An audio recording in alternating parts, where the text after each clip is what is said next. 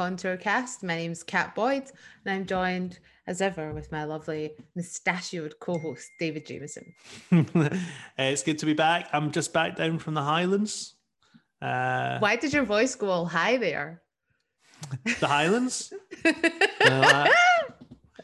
Because it was great, as everyone knows. We were just talking before it came on about everyone always comes back from the Highlands of Scotland like, oh my God, it's so beautiful up there, despite the fact you live like a few miles from it.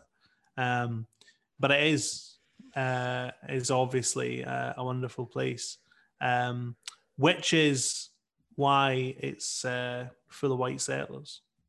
I mean, it is like, I'm in danger of going a bit Alistair Gray here. Sidebar, I do love Alistair Gray. But do you remember when Alistair Gray said that thing about how Scotland's cultural institutions were all run by English people? Oh, yeah. And people went berserk. People went genuinely like off the scale with the reaction to that. It was a different time, right? Yeah. But we're in danger of going down that route by saying that the Highlands are full of white settlers. Yeah. But they are, right? And we're not talking just about English people, Americans, but also like very well-off Scottish people moving up there. Exactly. So, I mean, that influx into the Highlands, and it must be said from other parts of Europe, and there are different types of migrants in the Highlands because, of course, there are quite a lot of like Polish people and Eastern Europeans in the Highlands because they're the workers. They're working in the tourism trade, right? But the proper kind of white settlers are people escaping from, urban lifestyles into usually retiring into the Highlands. But it is incredible. Like, so we walked the Great Glen Way, right? And I hasten to add, everyone we met was wonderful. And the thing is, as well, of course, is that's not to say that those things are like phony or something. Like, they are real close-knit communities up there that don't exist in like a city setting, right? That's all still absolutely true. But I was interested by how many people we met there who had just moved up to the Highlands as well. And it sort of returned to me. Remember, I wrote that mad article on the website where I reviewed a film about the Bruderhof. That was a weird article, David. I'm not going to lie. I'm very interested in this because I suspect we're going to see a lot more attempts by people to escape like the modern social order. And that can take lots of different forms. It can take like weird religious forms of spirituality, or it can take political forms, or it can take, various types of lifestyle. And one of those is fleeing to a kind of what is seen as like a remote wilderness. Like the Highlands is unusual in the British Isles for being seen, parts of Ireland as well, as being seen perhaps wrongly as a wilderness. There's this whole debate about that. The Highlands has been like brutally transformed by the rise of first industrialization, but it didn't end with like industrialization, but the rise of industrial capitalism in Britain totally transformed the Highlands, perhaps more than any other landscape. Like, people often think that like the city is what capitalism looks like, but the countryside in any capitalist society looks totally bizarre. Like, when you remember what it should look like, hillocks and forests and wild rivers, and I mean, the whole countryside of Britain you shouldn't be able to see it. You shouldn't be able to see the ground in Britain. It used to, until relatively historically recently, it was basically all forest. The Highlands used to be all forested, and it's unrecognizable even from, say, 200, 300 years ago. Anyway, but I find it fascinating that people are attracted to that deserted landscape. But they go up there, like, the loads of people that we met up there had only lived there for like 2 or 3 years.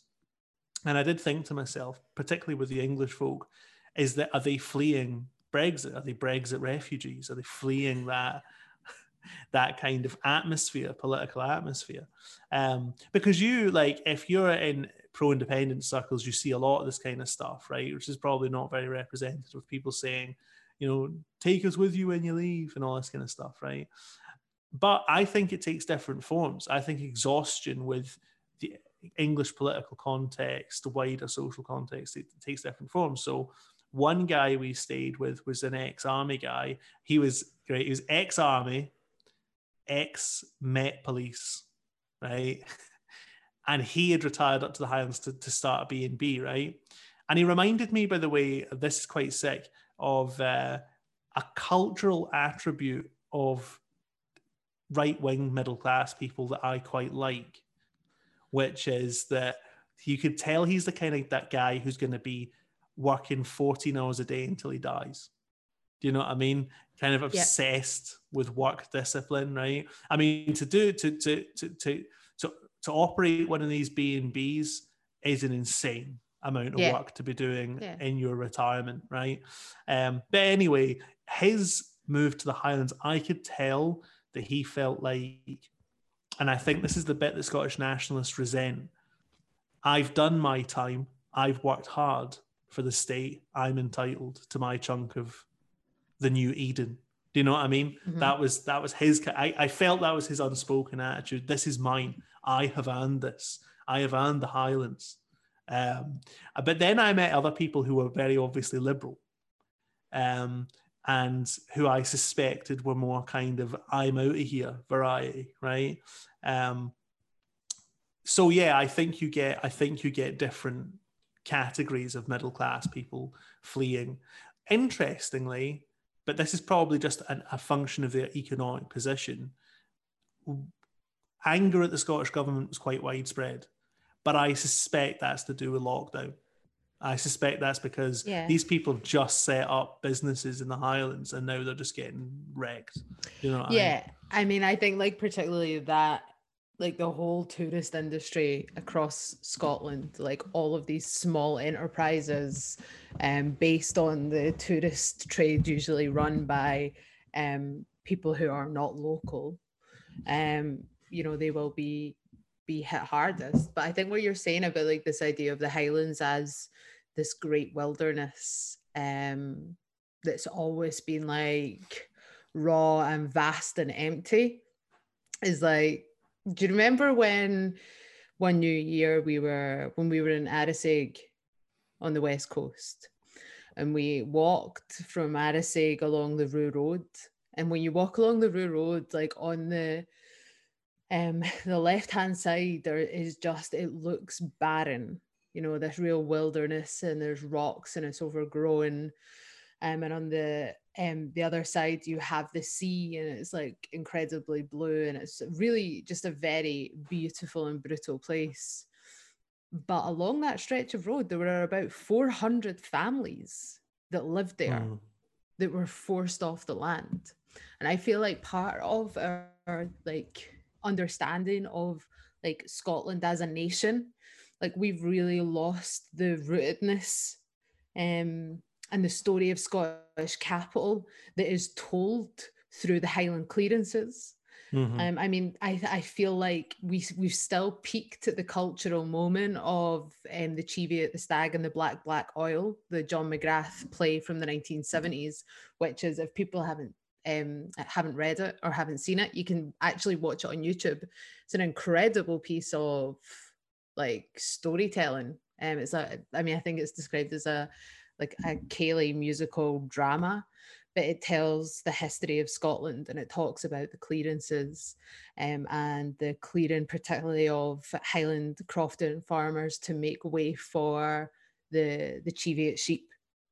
And it's a very emotive piece, but the narrative that play builds, like the evictions, the violence of them, like the Duke of Sutherland, his factors, but really it's based in the fact, the actual historical fact that the expansion and enlargement of the estates of English and Scottish capital, where there was more money to buy more land, is like, that is the driving material force behind these changes.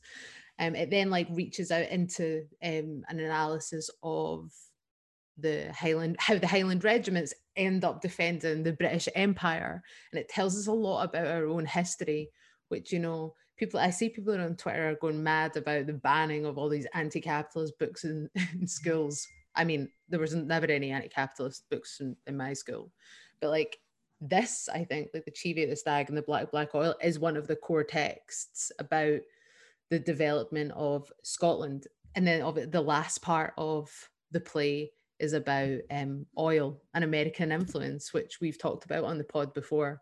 So when you were talking about that, like I still feel like that is the go-to like cultural text that talks about the clearances, the highlands, the landscapes, the people who live there and what happened to them and how that impacts like our lives now as Scottish people. And we haven't got more than that at the moment. Yeah, I agree. And I suppose I tend to think back to like Sunset Song, and that's explored a lot there as well. The transfiguration of the landscape, the felling of trees to supply the First World War and stuff like that. And that's sort of beautifully woven into the forests, and the people are destroyed together. They're kind of burned together. I find all that stuff fascinating, particularly because the Highlands is so morphic. Like it physically changes so much over time as capitalism is brutalizing it and brutalizing the people who live on the land. I mean, it's ripe for kind of literary, exploration. Yeah, it is ripe for that. But like this thought always occurs to me. Obviously, we've mentioned Alistair Gray on this pod already, just in passing and by chance. Then John McGrath, and you're talking about Sunset Song. And honestly, I think apart from maybe the prime of Miss Jean Brodie, I can't actually think of serious and significant pieces of Scottish literature that are not fundamentally about class. Like, I think that we have this great canon of literature where class is such an important thing. Do you know what I mean? Like it's often like it might not be the driving plot force. It may not be left wing. That's not my point. Mm-hmm. But class is more often than not a central element of Scottish literature and Scottish literary output. I've just finished reading Shuggie Bain, of course. Yeah. You know this book? No, Shuggie Bain. Shuggie Bain. It's been shortlisted for the Booker Prize. Mm-hmm. It's by a Scottish writer, Douglas Stewart. I don't think he lives in Scotland anymore, but it's about a boy growing up in Glasgow in the 80s. It's, right. I mean, honestly, it is. Do you want your heart to be ripped out and maybe cry yourself to sleep? Do you? Well, I did tell you that time I watched that film Precious. So, obviously that's... Sometimes you want someone to come along and tear your heart out, stamp on it, and make you cry big, sobbing, heaving tears. Read Shuggie Bain. Yeah. But also, of course, class famously is quite a theme in like Scottish comedy and stuff as well. Aye. I mean, it is interesting that Scotland's a country with a culture which is relatively class conscious. I agree, not necessarily politically radical or whatever, but it is very kind of, I don't know what that says. I don't know what it says, that our sense of national identity is quite built up with ideas about social class. Yeah, even though people want to pretend it doesn't exist anymore. I was speaking to our good friend and comrade, Pete Remand, who's also on the Contour editorial board, who's going to be our producer on the pod. We're maturing as a podcast, and we're getting a producer, aka someone to whip us into shape and actually make sure that we have a timetable for getting the pod out. He was telling me how like he has been interviewing people for his PhD and like people in Scotland and blah blah blah, and he has interviewed people, political activists in Scotland, who are basically like, class is an old way of thinking about things and it doesn't matter anymore, and what matters is like gender and race and sexuality, these and gender identity like as a separate issue. These are the things that matter. Classes for like these old guys, classes for your John McGraths and his plays about sheep and oil, and what the new like trendy young thing is like it's identity politics. And I remember this being a very prevalent attitude on the left about 10 years ago. Yeah, the funny thing about, I see, I'm really interested in that because I would love to argue, I would love to debate someone who's actually willing to come out and say that. Like, I feel that a bit like the Highlands has been fucking terraformed by capitalism. I feel like political debate has been so pounded by those ideas. Like, it's now just an insidious idea. No one will fight for it. Like, I can't find someone to argue with about why class is out and why a series of other characteristics or identities or whatever are the prevailing force in society. I would love to have that argument, but you would struggle to get someone into an argument about it. They'd rather leave it unexamined. They don't want to defend their thesis that class doesn't matter anymore. I want someone to come on this pod and I want them to make that argument. So yeah. You know, like listeners know where to reach us. If you've got a suggestion of someone who wants to come on the pod and make that point, then tell us. Like we will have them on and we will have a very respectful political debate. Mm-hmm. Speaking of debates. Yeah, I did end up staying up to watch some of the Clash of the Titans last night in America, which was like, I mean, it was as bad as I think a lot of people were expecting. I remember, I couldn't sleep, so I was watching it in an iPad in bed, sort of variously giggling, but also just sort of feeling depressed. You know what I mean? I mean, if you know this that's fear material. Sitting watching Trump and Biden debate at 2:00 in the morning. I see that people are using the word of 2020, which is unprecedented in relation to the debate. Yeah. All of the major news outlets are calling it an unprecedented debate and showing it in comparison to previous presidential debates. So I watched highlights. Yeah. So what I've seen from the liberal response, basically, like The Guardian and Axios and the New Republic and sort of American journals like that, is they're all talking about how it was really aggressive and that's the standout feature. Now it was unpleasant. I think that's a little bit self-serving. I think that they're saying that because they don't want to admit that that Biden did very poorly and came across as exhausted and lackluster and a bit confused. So there's a weird thing about Biden in the run-up to the debate, which is people said, well, sometimes he's a total disaster, especially when he's freewheeling it. And then sometimes, like his speech to the Democratic Convention, the sort of online Democratic Convention, he scarcely put a syllable wrong. Right now, I dare say that's because he can read a teleprompter. But you know, sometimes he is very lucid. Sometimes he's completely all over the place. And so a lot of people were saying, look, you're very likely to get an on-form Biden that day. Like his team will make sure that he is whatever, well rested, well versed, well prepared for that debate. On the other hand, Trump's team, it is true, we're overhyping his problems with cognitive ability because Trump's been campaigning on it in the election. So they set a very low bar for Biden, and he didn't quite meet that bar. Yeah. But he was still really bad.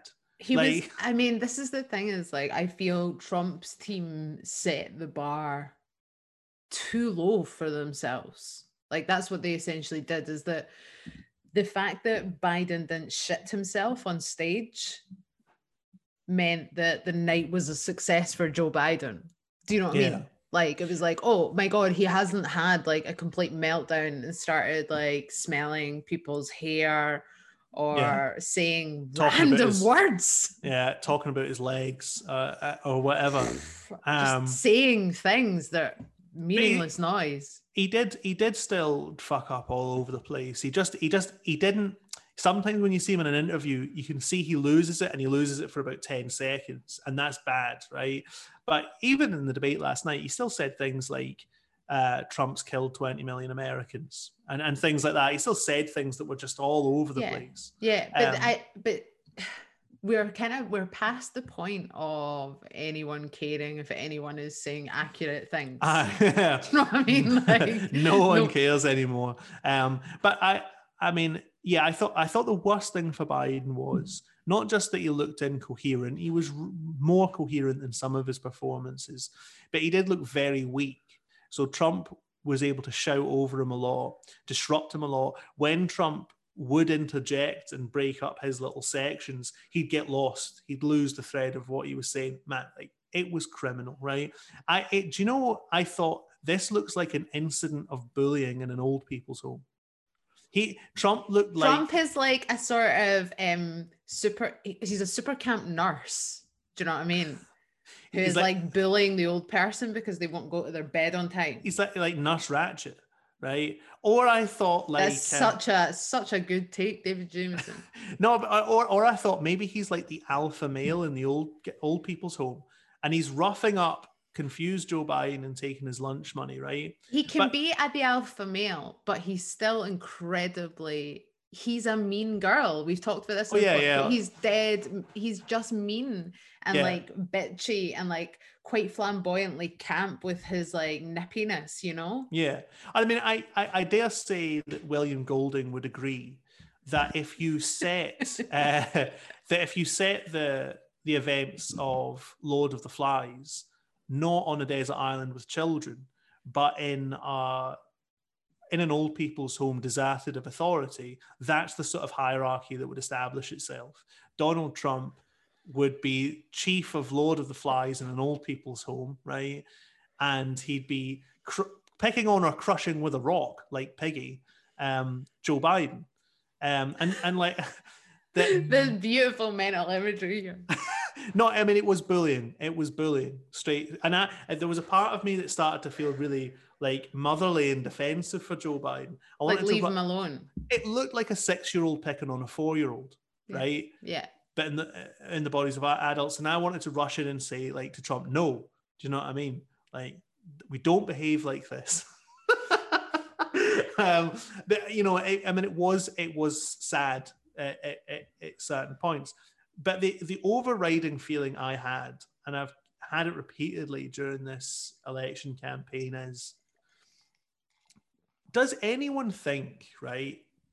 And you can say if you like that this is not a relevant thing to think about modern society. Does anyone think that the founding fathers wanted this to be the social order, right? What you have here is two egotistical, psychologically and mentally past it oligarchs. Like, these are two men who are members of the same social class. It's a very corrupt, degenerate social class, and they are two very corrupt, degenerate images of that social class, right? They have, you know what I mean? It kind of makes me feel like those weirdos in America who join gun clubs and go and prepare for Armageddon in the countryside, right? You know, like the militias and stuff, right? Mm-hmm. I don't want to sound like them, but like George Washington would overthrow this version of the United States. George Washington would refer to like Thomas Paine and say, this is not a democratic order. Do you know what I mean? Like, this is degenerated past any vision of America which its founding generations had imagined. I mean, surely the main problem for the Democrats is going to be motivating people to vote in this election.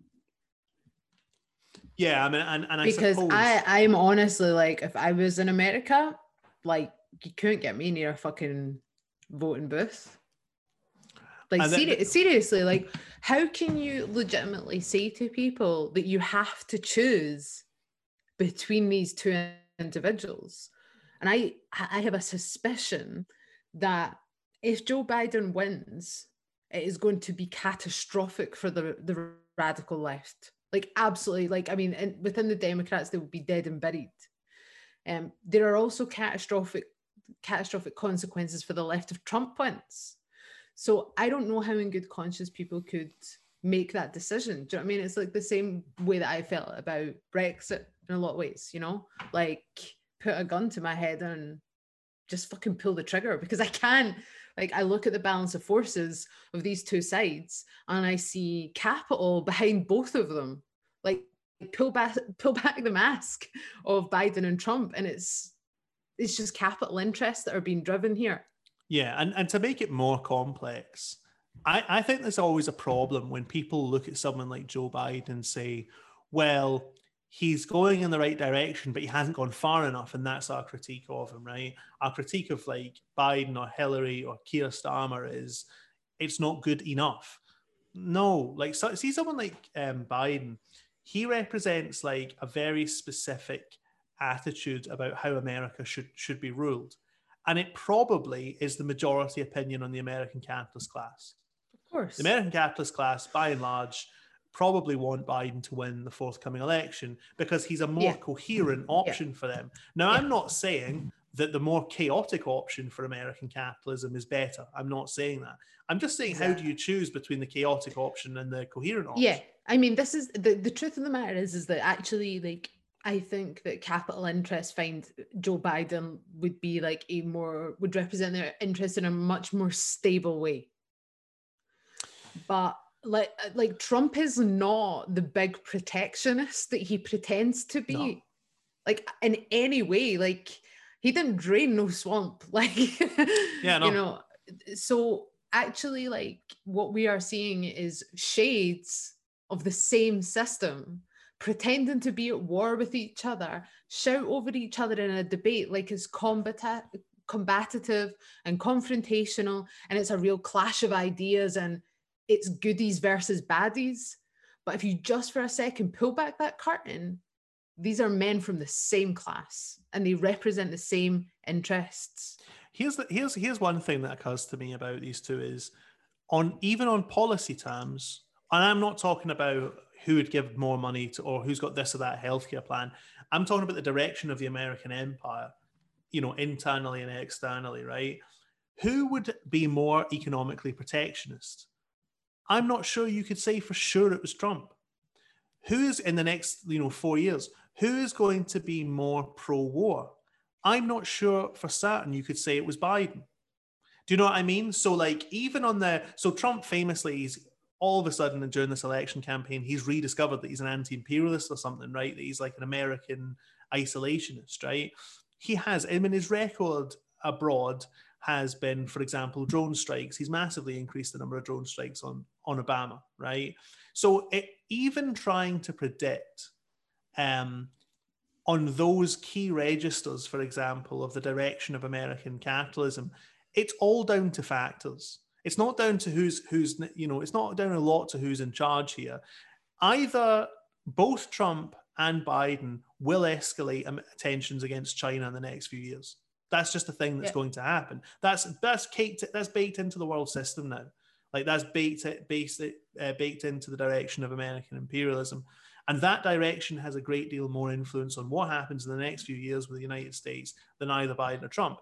Perhaps the most interesting thing is what happens if the election's really close in America and the system enters into gridlock. I mean, that might be the most interesting outcome. It could also be the most dangerous outcome.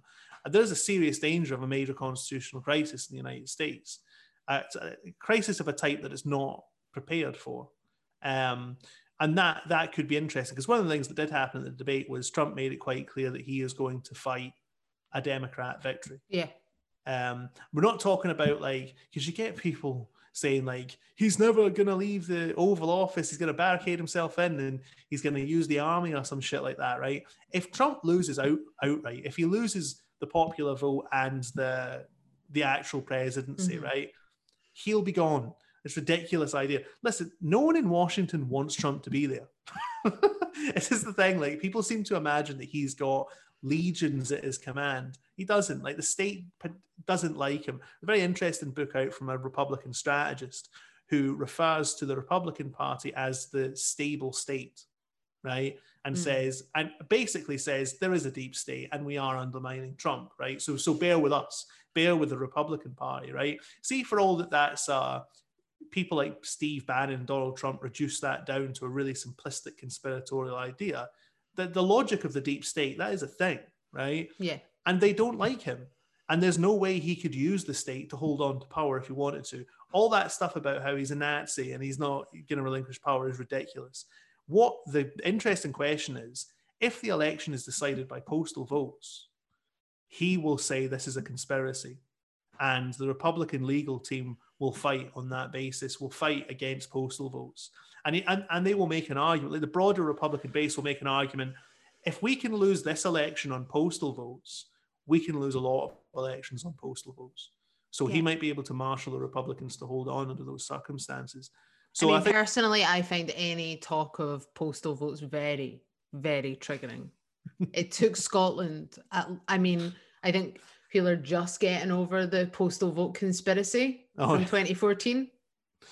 Yeah, God. I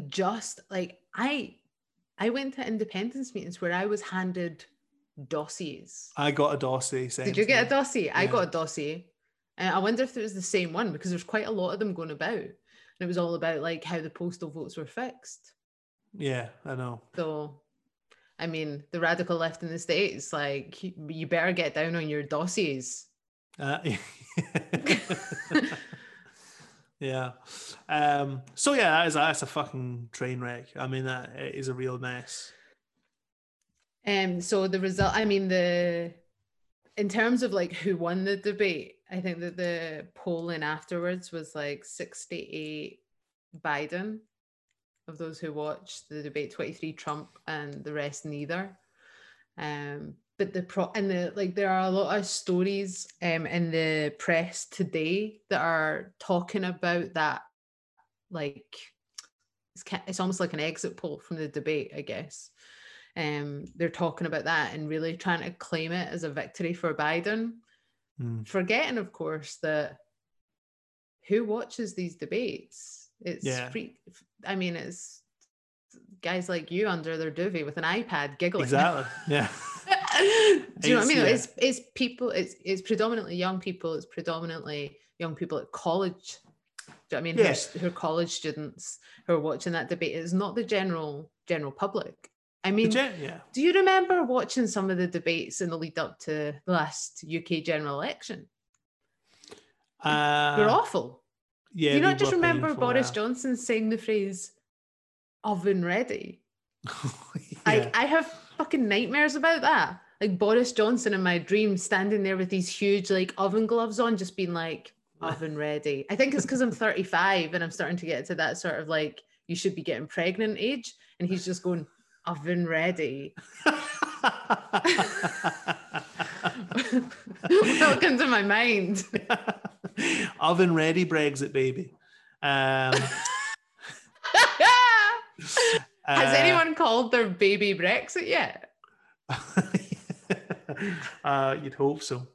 I mean, you'd hope if they had, we'd already have had it on this podcast. But the UK debates were like a complete nonsense as well. Yeah, and I think that for Trump, there's nothing really to lose in that tactic of just being like really belligerent, talking over Biden, like just disrupt, because the people who watch it are probably not going to vote for him anyway.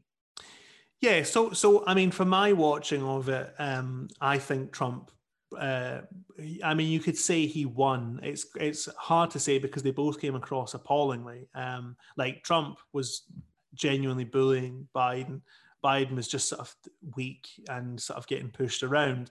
I mean, I don't like see that polling. That must be heavily skewed by who's watching it, because there's no way that anyone objectively coming into this could think that Biden had won it. He looked silly. But I also imagine that some voters probably were slightly disgusted by Trump's behavior. So, I mean, I think that's probably nonsense. I think that it doesn't bode well for the future debates as well that Biden was quite weak. But yeah, whatever, to be honest, I think that any fair-minded person would probably say that neither came out of it particularly well, but that Trump won. I mean, he could string a long sentence together, kind of. But yeah, and I also wonder how much these debates really decide things. People have been saying of these debates in America that they are quite important, only if Biden can be shown to be incompetent. Yeah. And that could still easily happen. And I mean, whilst yesterday he looked weak in the clips that I watched, he didn't look incompetent. Do you know what I mean? He wasn't soiling himself or making those weird noises or sucking anyone's finger. All real things which have happened. Yeah. In public, Biden has sucked various, fingers. He sucked his wife's finger in public. No, was it not his wife's? Oh no, it was. He introduced his wife as his sister. And his sister as his wife at the same time, yeah. But no, there was another time when he, sucked his wife's sister. His wife sucked his wife's finger. He sucked his wife's sister very. That would have been spectacular. That would have been dark. I looked it up. There's a story in the Express, reputable news source. A boy named Brexit. No way. Yeah. What's his name? What's his full name? Well, his parents, funnily enough, are German. I don't know, but there's like a picture of him with a EU flag. It looks like he's on one of those like Ramona demos. I mean, it can't be real. The Express also do a lot of stories about UFOs, so I'm a little bit cynical. Yeah, I don't understand how papers like the Express get around press standards. I mean, it is full of stuff that they have totally invented. Oh yeah, completely. They still do a lot of Diana stuff. Yeah. They do a lot of UFO stuff. They also go quite Alan Partridge at times. So like on the front page of it today is like there's a poll and you can vote in this poll, and the poll's called "Does Prison Work?" which I think is a very Alan Partridge debate topic. Yeah. Is prison good? Is prison too good? Yeah. It reminds me of that bit in Alan Partridge where his girlfriend, his Eastern European girlfriend, Sonia, is like, "But Alan, you say prison is like holiday camp." When he thinks they're going to go to jail for tax evasion. Yeah. Good, man. Yeah. My favorite newspaper in Britain is, of course, the Daily Star. Yeah, I mean, kind of similar in a way. Similar, but deeply psychedelic. So what's appealing about the Star? Mostly just their front covers. The front covers really invest in Photoshop. Mm-hmm. So they have a lot of stories about seagulls being maniacs, killer seagulls, evil seagulls, and they talked about it on here. Will have. Oh, so we have Cannibal Gulls. I could have sold that to the Star. You could have. No, for real, right? And people who are listening, have a look at some front covers of the Daily Star. It's always featured in the what's on the front pages bit of the BBC News website. And they'll have, like, on their front page, they'll have this story about the gull menace. Mm-hmm. And then they'll have, like, photoshopped seagulls, like, all over the page. It's kind of like The Viz, but news, but definitely not news. Mm-hmm. It's The Viz masquerading as news. Mm-hmm. It's more subversive than a remake of fucking Spit and Image. Oh, Christ, that looks so shit. So shit, man. I love that kind of aesthetic though with the Star, because there's something very British about that. There's something. Yeah, it's the great British, like, sleazy seaside aesthetic. Mm-hmm. Mm-hmm. But there's an edge of surrealism.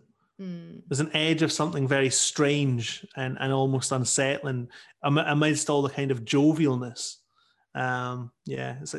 It's a good paper, as Alan Partridge would say. And also the thing about the Star is, if you're fed up of the front pages of every newspaper being about coronavirus or Brexit, the Star will give you a break. Yeah, they never have that shit. Like, you go to their website today, right, and their lead story is it's top fear. Paddy McGuinness nearly died after attempting Top Gear's most dangerous stunt yet. The Daily Star is basically a British seaside holiday from reality.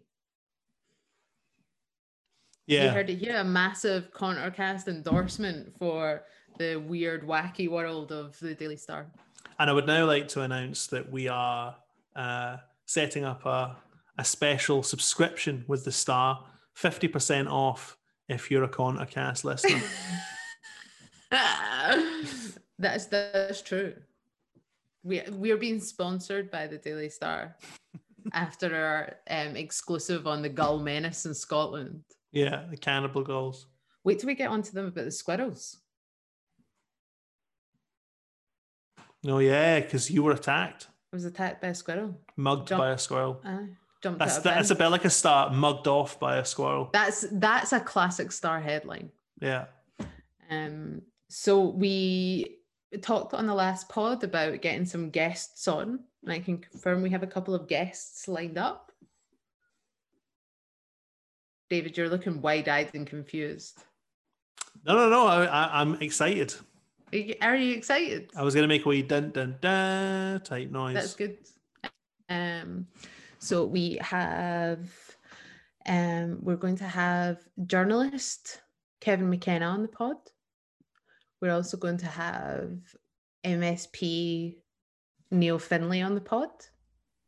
And that's over the next few weeks. So we'll be having some chat with them separately, not all of us together. I think that would just be too much. So yeah, if you've got any particular questions that you want to ask, then let us know. And we'll probably not ask them. Excellent. Do we have anything else to say? Just to tell people to check out George Kerrivan's article on the website. Yeah. George has got a new article out, and it's the second part of his SNP at the Crossroads piece. It's very good. It's quite, I think it lays down a challenge to the independence movement. Yeah. In many ways, the first half, it appealed to people on the basis that it provided people with an explanation for why Scottish politics has become so weird. Why we're permanently heading towards independence, but everyone kind of knows we're not. I fucking hate that phrase gaslight, that gaslighting thing that people say, I'm being gaslit by Trump or whatever, right? I think there was a famous article called that, Trump is gaslighting a nation. But it really is a phenomenon in Scotland that absolutely no one, probably including the First Minister, really knows where we're at with independence, except that we're permanently moving towards something that's permanently moving away from us. So George Kerrivan's article, the first half kind of explains the backdrop to that, and the second half sort of provides some provocations about what we could do next. The most interesting idea from my perspective is, and I think that this is a really interesting angle to explore, is the attitude of setting up a kind of a broad democratic front in Scotland for national self-determination, which I think it's interesting that hasn't been offered up by anyone in Scottish politics yet, because that's traditionally the way Home Rule politics worked in Scotland. Someone would organise a mass petition that would get 2 million names or something calling for at least the vote on whether or not we should have a Scottish Parliament. The way in which politics has changed since 2014 has kind of ruled that out. And yet I can't see how there's not a great need for that kind of effort. But anyway, it's very worth the kind of checking out for those arguments. We'll check it out. You can find it on the Contour website, contour.co.uk. There you can also donate to Contour. We're starting a really kind of intensive fundraising drive. So if you do enjoy the pod or you enjoy any of our other website content, and you have some money that you would like to throw our way, it would be put to very good use. It won't be like spent on pizzas or junk or anything like that.